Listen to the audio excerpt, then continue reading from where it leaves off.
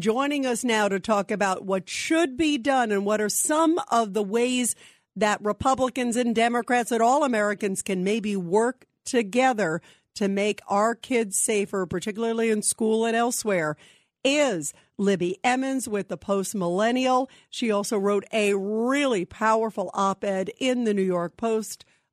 Great to have you here, Libby. Thanks so much, Rita. I appreciate it. You know, Libby, your title of your story is called Terrible Funerals in Uvalde Must Shock Politicians into Action. What action do you think should happen? And give a background about yourself, because you're a Second Amendment gal, but you think there's maybe some middle ground here. Yeah, so I'm a New Yorker. I've lived in New York most of my life at this point. I'm a mom. My son is in middle school here in the city. His middle school, once school is underway, there's one entrance and there's 5 New York City police officers assigned to his school. And after the shooting in Uvalde, I was grateful for those officers. When I go to school in the morning and drop him off, they say, "Hey, Mom, how's it going?" They know all the kids. They know the faces of all the kids. They know the parents. They know the teachers. They know the staff. So that's my perspective. I grew up entirely in the Northeast Corridor.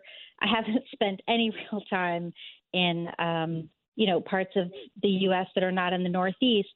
And I'm seeing certainly conservatives are very pro-Second Amendment. I agree with that. I'm in favor of all of our constitutional rights. I'm in favor of all of our natural rights. There is, however, a concern that we're seeing in the U.S. We've seen it for a long time. We've seen, urban violence, certainly the kind that Mayor Adams was talking about. We've seen that. We've seen, and that takes the lives of children all over the country. We've seen violence in schools. We saw it with Columbine back in the 90s, and we've seen it over and over again. And every time it happens, we see politicians get on TV really quick and start talking about all of the different ideas that they have for legislation. And there doesn't seem to be a lot of middle ground. I was thinking perhaps we could have an age adjustment. A lot of things are restricted to people until they're 21. Perhaps owning guns should be one of them. I will tell you, though, I got a lot of pushback from my colleagues over this, specifically those that did grow up in rural America, telling me, you have no idea what it's like in other places. It's your city privilege. And I was like, whoa, all right, fellas. So you believe, Libby, maybe if they're one of the things I thought was really compelling, you make the case that, if you can't buy cigarettes or alcohol, maybe we should have the same age for guns. Right. That was sort of what I was thinking. And the question becomes, if there should not be an age limit to buying guns, how old should you have to be before you're able to buy a gun? Should we be arming students in the classroom so that they can take down the shooters themselves? How pervasive should this gun culture be across ages? Kids used to get trained on how to use guns in schools. I would also be in favor of something like that, add it to the physical education requirements, learning how to use guns. I learned how to use guns in theater, oddly enough, in stage combat. And, I think that I think there definitely could be some middle ground to be had. As your previous caller was saying, these shooters are primarily men. We saw in Tulsa, Oklahoma today, another man decided to take out a bunch of people on his way to hell, apparently.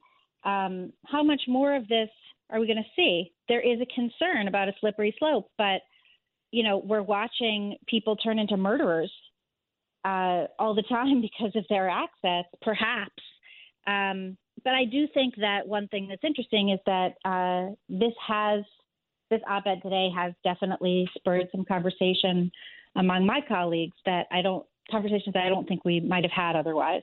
Yeah, absolutely. And that's why I think it's a good, healthy thing for a discussion, because there has to be some sort of middle ground that people can talk about. The problem also, Libby, and you know this all too well, even on the Democratic side, we had the president via his spokesperson say he's not for hardening schools, you know, right. And then he doesn't seem to want to talk about mental health or any of these other arenas. It's like, you know, it's only sort of one trick pony. And I think there's a lot of layers to the discussion. We have about a minute left, but I want to get you to respond. Are you confident that you think there is some middle ground? It seems like one side is talking one and the other side's talking the other. Yeah, I think there better be a middle ground. And I think that the president's plan to eliminate gun rights for adults is a terrible, terrible idea that could lead to authoritarianism, as we're seeing in Canada. They're pulling guns from everybody. And that's a very bad situation. And also it goes against our constitutional rights. There has to be a middle ground, though. And I think one thing that we're not considering is that in America, we have lost our meaning. We have lost a values system. We've lost our morality. We've lost religion. Why are there so many people clinging to and finding nihilism to be their only answer for life? Why is that so pervasive?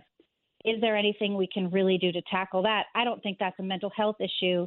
I think that's a meaning issue. I think that we made a mistake when we gave up God.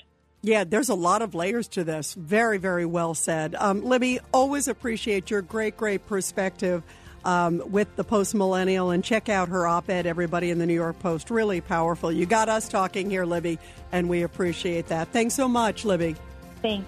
This is Greg Kelly for Priority Gold. What does it mean to be America's precious metals dealer? It means that you're in touch with the hearts and minds of those who love this country, value our freedom, and want to protect the future. Priority Gold is that precious metals dealer. They've helped thousands of Americans back their retirement with solid gold and silver. Call Priority Gold at 888-506-6439. Receive free shipping, free storage, a free investment guide, and one of the best purchase experiences in the industry. Call now or go to PriorityGold.com.